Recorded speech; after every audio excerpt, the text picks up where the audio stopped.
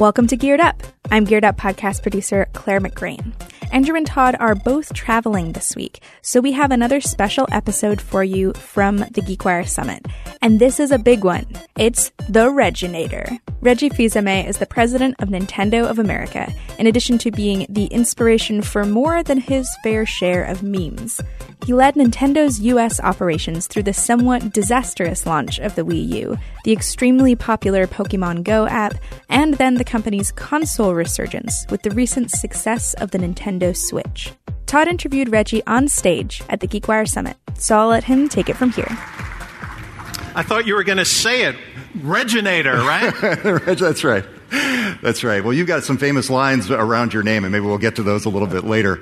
But, you know, Reggie, I think a lot of people know Nintendo in a variety of different ways, and it was really remarkable to see that video, just the recall of the brand and its experiences.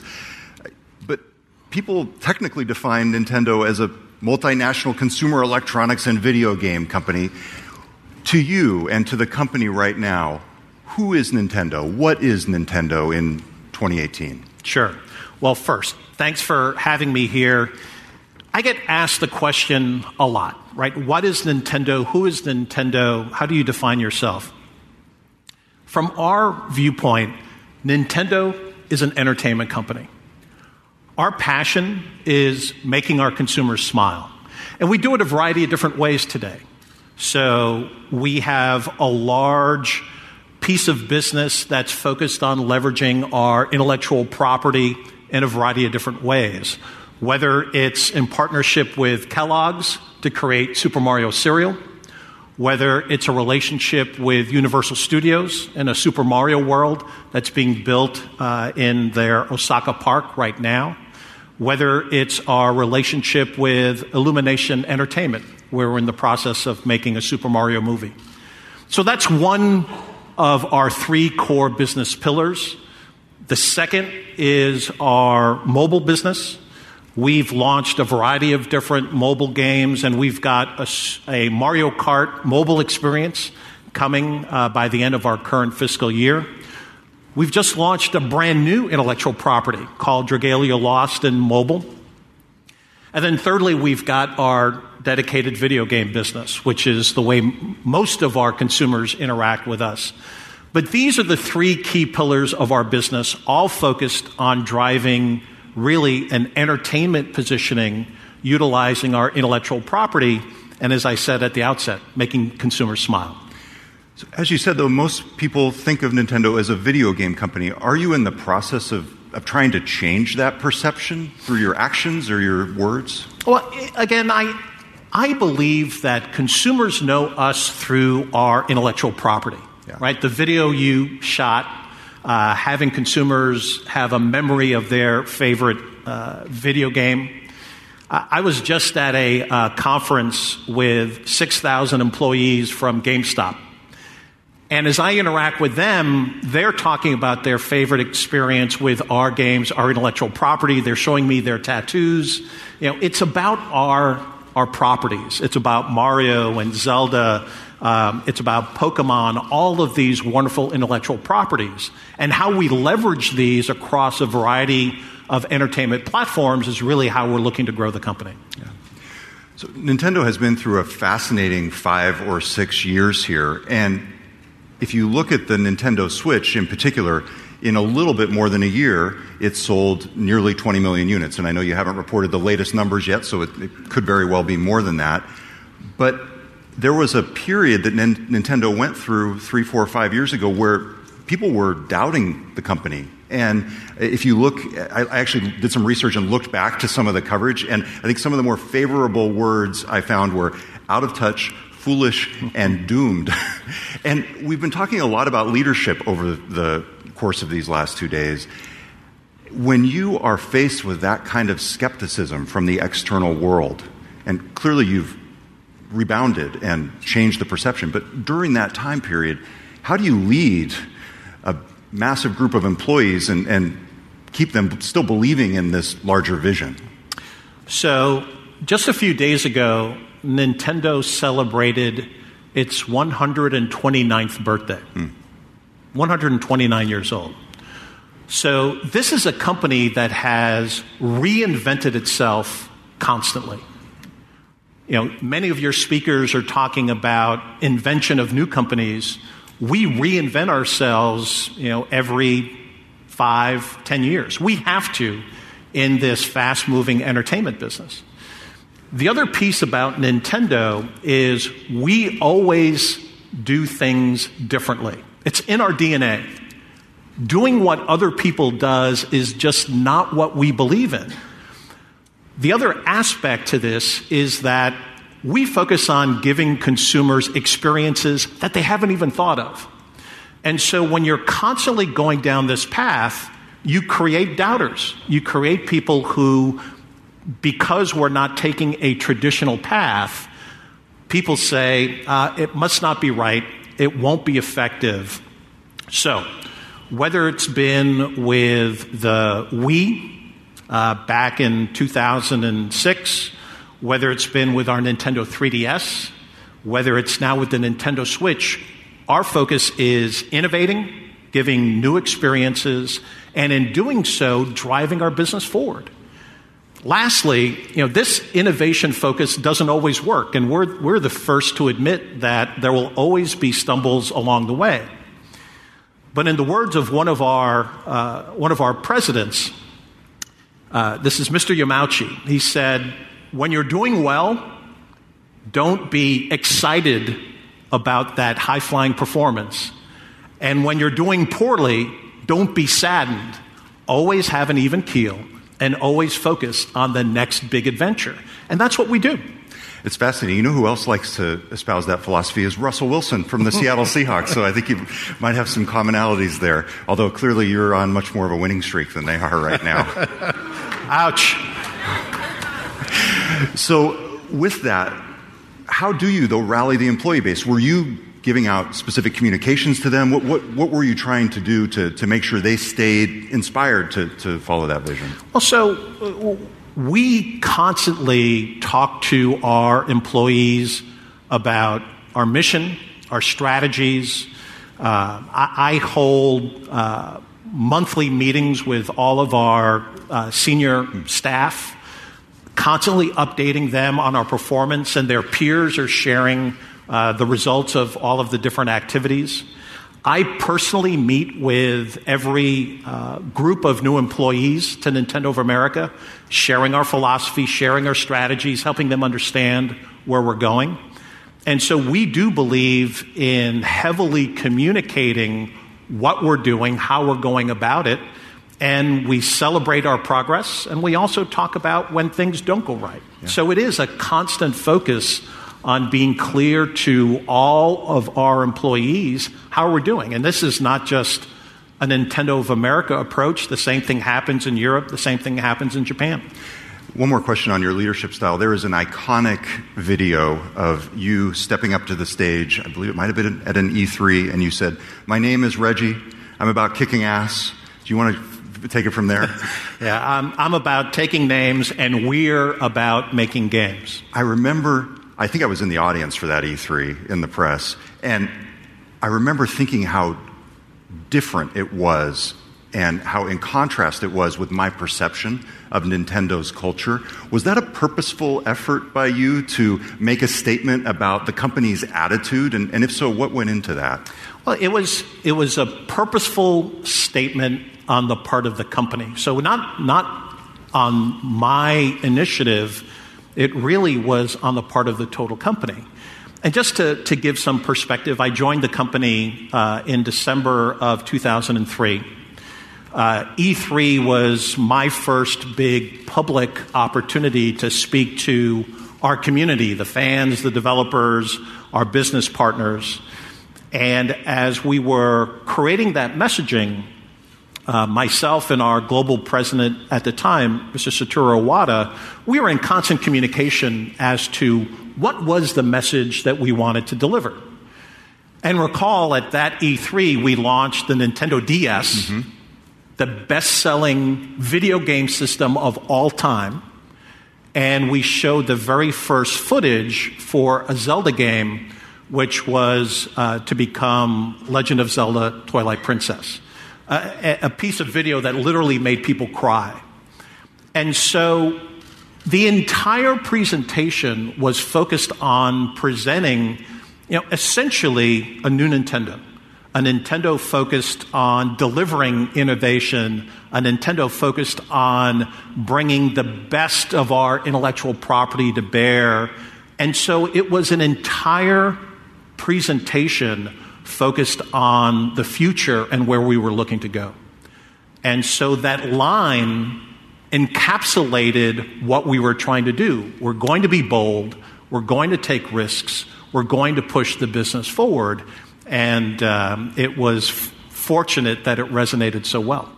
We're going to take a quick break. When we get back, Todd will ask Reggie about how Nintendo is going beyond the traditional video game genre with things like its DIY cardboard Labo toys. That's after the break on Geared Up. Let's talk about the Switch. As I said, it's been out for a little bit more than a year, about 15 months. Tell us the story of this console. What did you think the first time you saw this? So it's one of the things that I love about my job. I get to see our systems well in development. I get to see our games well in development.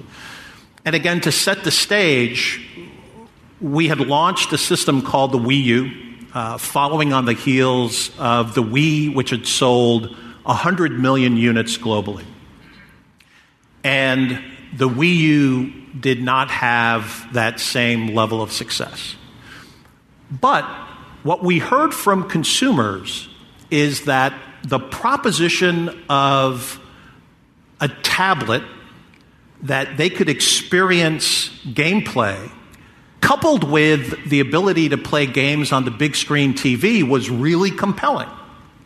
Also, what we heard from gamers around the world is the one point in their gaming experience that they hate is when they have to put the controller down and go do something else, go to work, go to school, what have you. And so that started our thinking around a system that would allow you to play on a big screen TV and then take it out of a dock and take it with you and play whenever, wherever you wanted to.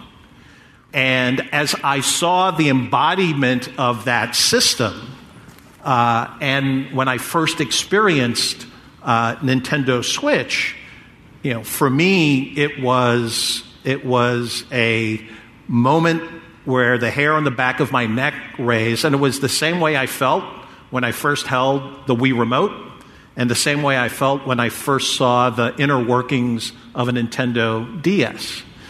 And so with that moment, we knew we had a compelling proposition. But what I was actually holding in my hand was a non-working unit. It was something meant to stimulate how it felt in the hand and what the core concept would be. Our engineers had to execute it. Our developers needed to create the compelling content to bring it to life. And we're fortunate that we've been able to do that. And as you say, in our first 12 months, the Nintendo Switch in the US has been the fastest selling system, and our goal is to continue delivering on that momentum. It's interesting when you put it like that, because it's similar to some startup stories we hear where they try one product and it's maybe 60% of the way there. And it sounds like that's what you're saying about the Wii U. It had the concept of the tablet incorporated with the on-screen experience, but this obviously untethered that tablet and allowed you to take it along. And do you sometimes think of the Wii U as the beta for the Switch? Yeah, I wouldn't quite say the beta, but certainly without our experiences on the Wii U, we would not have the Nintendo Switch in terms of what we learned and, importantly, what we heard from our consumers. They were telling us, I want to play with this tablet, this gamepad for the Wii U, but as soon as I get more than 30 feet away, it disconnects. So the core concept, something that you could take with you anywhere, anytime, was really compelling. So it was an important step for us to be able to deliver on this proposition. There's some common themes running through the things that Nintendo has done over the past few years. One of them is the bridge between the on-screen experience in the living room and the rest of the world. And we're going to talk a little bit about Pokemon Go and augmented reality later on. But another is sitting there to your right, the Nintendo Labo. You just came out with your third kit. And I think this may be something that not everybody in the audience knows about. Could you run us through exactly what this is? Sure. So Nintendo Labo. The concept is a proposition that melds interactive gameplay with physical gameplay. It utilizes DIY kits made of cardboard to create these, what we call Toy-Con controllers, that enable you to manipulate what's going on the TV. In addition, there's an element of this proposition which allows the player to create their own experiences. And so, what I'm holding here is from our latest kit that we call the vehicle kit, and this is the yoke for a plane. Maybe we could get the Boeing team to come and play with this later. Put that thing in a 787. But so it's made of cardboard. It uses one of our controllers that allow you to manipulate the experience going on the big screen TV. As you said, we've got 3 different kits. Each utilizes the controllers in a different way, and the screen from the Nintendo Switch in a different way. For this one, it's a piano that the Nintendo Switch slides into this front area that allows you to see what you're doing. The Toy-Con slides into the back, which allows you to then manipulate the device, see what's going on. And so these kits are sparking the imagination of our target consumer that's between 5 and 8 years old. Yep. It's being recognized as one of the hottest toys of the year. And for us, what's really compelling about it is it's something that young kids can do on their own. There are very detailed instructions on how to make these kits. But it's also a great opportunity for parents to interact with their kids and to have fun creating all of these different devices. My 7-year-old daughter has been doing this. We've only gotten so far as the gas pedal on the Mario Kart wheel there. And it is a process, and it is a fun process. What lessons can people take away from this? Because it's unexpected. It's a bridge between the physical and the digital. Is this where you see tech going more broadly, connecting these experiences in the real world with the digital world? One of the things about Nintendo is that while we constantly innovate and we push the envelope, by no means are we making statements on behalf of global industries. Yep. For us, what we look to do is to create compelling experiences, typically that have never been done before, and to bring them to life in a way that's compelling and motivating for our consumer. Yeah. And when we do that, we spark the imagination of other developers and other industries, maybe to take what we've done and push it in a different direction. We've done that with controllers. Analog sticks didn't exist until Nintendo executed one in one of our historical devices. Touch screens weren't a common phenomenon until we included it on the Nintendo DS.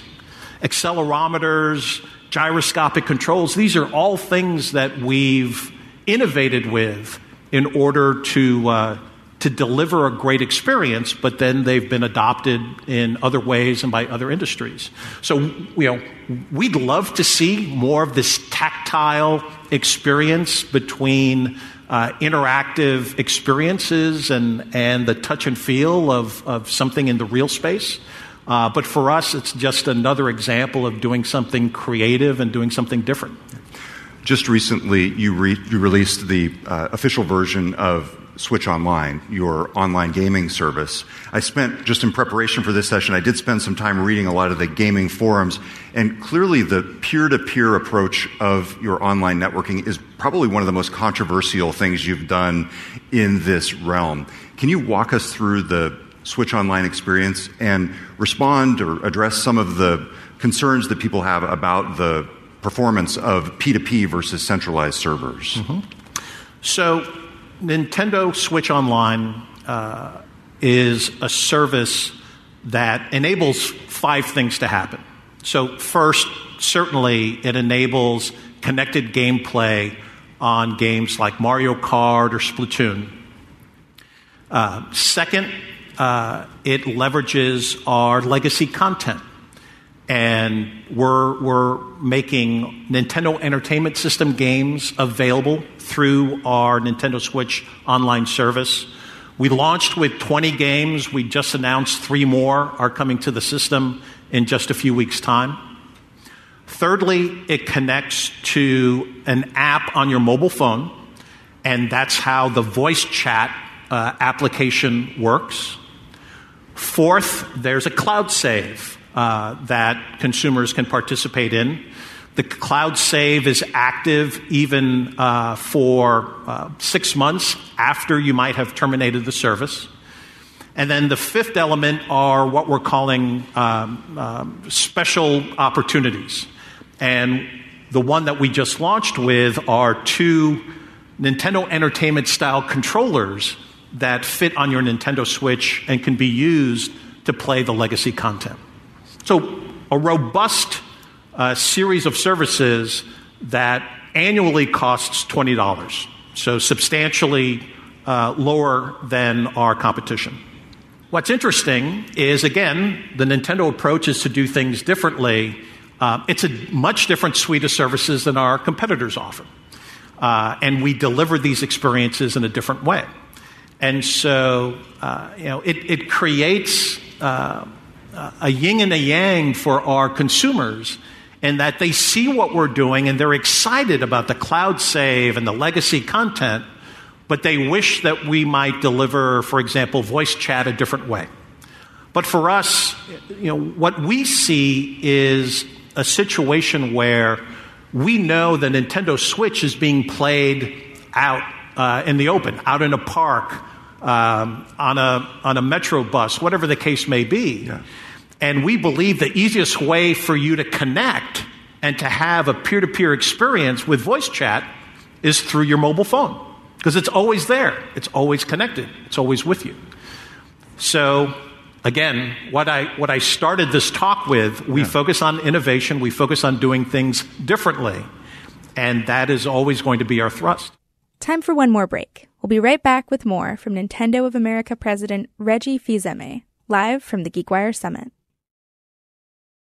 When you started, you framed Nintendo differently than many people think of it. And I think a lot of people in making those kinds of comments about the peer-to-peer functionality and the different features are comparing you directly to PlayStation and Xbox. Do you see Microsoft and Sony as your primary competitors? So I don't. Think of it this way. We all have 24 hours a day, 1,440 minutes a day.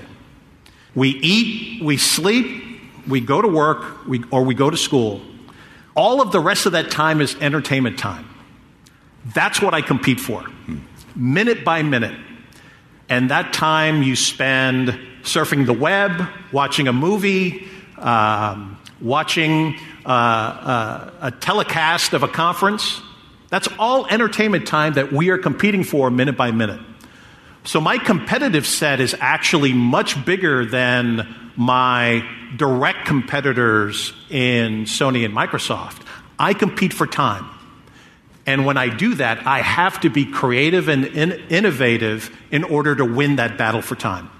So some people might say that Nintendo was late to mobile, but that's not true, because if you think about the Game Boy, that's the ultimate mobile experience.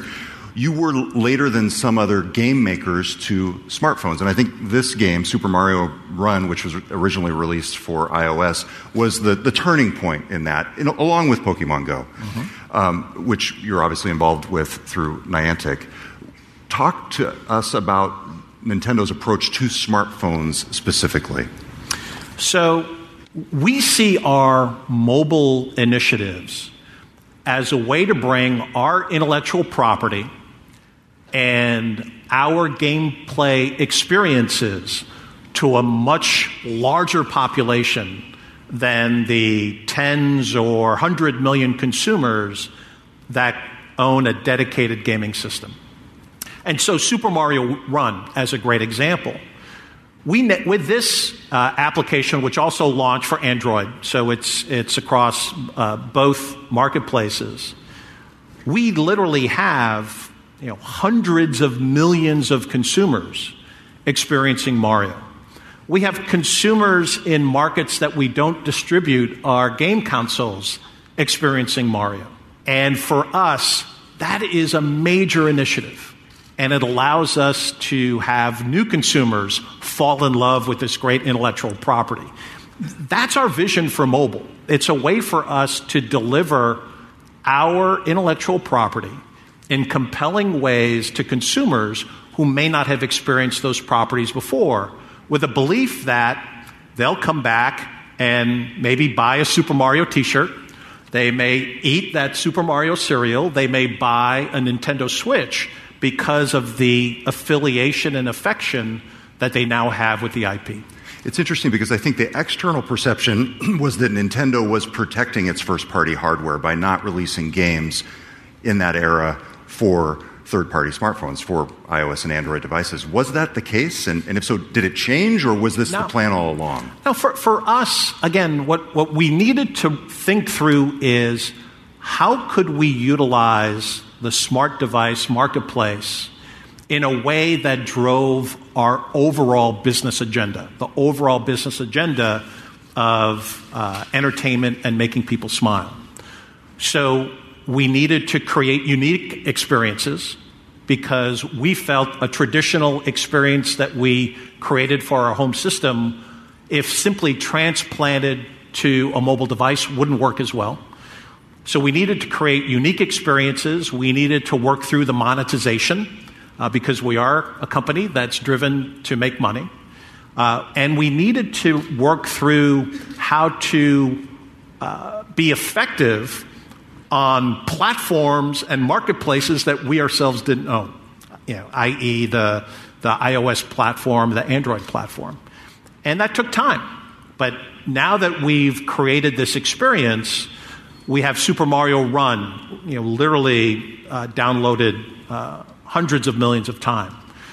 We have Fire Emblem Heroes, which is an intellectual property that by our standards is quite small, but the game is monetizing exceptionally well, and we are broadening that franchise.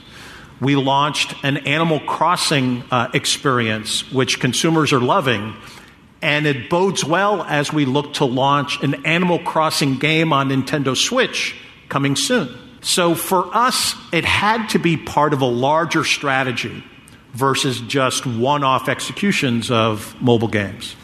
Let's talk about augmented and virtual reality. Clearly, you have much more of a stake in augmented reality through your role in Pokemon Go. Virtual reality, not yet. Where do you see those shaking out, to whatever extent you can tell us, in the world of Nintendo? We have experience in this space dating back to the Virtual Boy. With augmented reality, it's something that we built into the Nintendo 3DS, right? A system that is approaching 75 million units sold worldwide. And so this is something that we constantly think about, that we constantly experiment with. Virtual reality, what we've said is it's technology that we're looking at, but in the end it has to be fun, because that is our mission. That is what we do, arguably better than anyone else. And so, nothing to announce here on this stage, but these are going to be technologies that we'll continue to experiment with, and as we look to create new and compelling experiences, we bring them to life. You alluded to this at the beginning, but one of the most fascinating things on the horizon is the expansion of the brand through the relationship with Universal.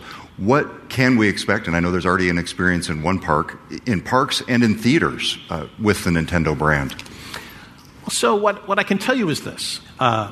Whether it's Universal Studios in the theme park space, whether it's Illumination Entertainment in the movie space, our focus was partnering with best-in-class companies. In doing so, we want to leverage what we do best, which is the creation and management of our intellectual property, and leverage that with what these other companies do best, whether it's in creating a theme park experience that is second to none, or telling stories through video entertainment, which is what Illumination does so well. I can tell you that our creators are heavily involved in these projects, so that what will be the result are true experiences that tie back to the intellectual property. Reggie, this has been fantastic. Is there any message you'd want to leave the crowd with here? So the message that I would leave for this group, we're a local company out in Redmond. We are a company that, as I've said repeatedly, is focused on innovation, focused on reinvention, focused on doing things that are new and different. And from that standpoint, we're always looking to work with innovative partners that share our mindset. And as a shameless plug, we're always looking for great people. Everybody's hiring, Reggie. Reggie Fils-Aimé, thank you very much for being at the GeekWire Summit. Absolutely. Thank you. Thank you. Thank you for listening to Geared Up. If you like the show, why don't you go ahead and give us a rating and a review on your favorite podcast platform, or just tell a friend about the show. You can tune into our live streamed recordings of the podcast at Andrew's YouTube channel, youtube.com/gearlive. We normally do this once a week, and you get a chance to ask us questions and have some fun behind the scenes. We will see you again next week. Filling in for Todd and Andrew, I'm Geared Up producer Claire McGrain. Thank you for listening.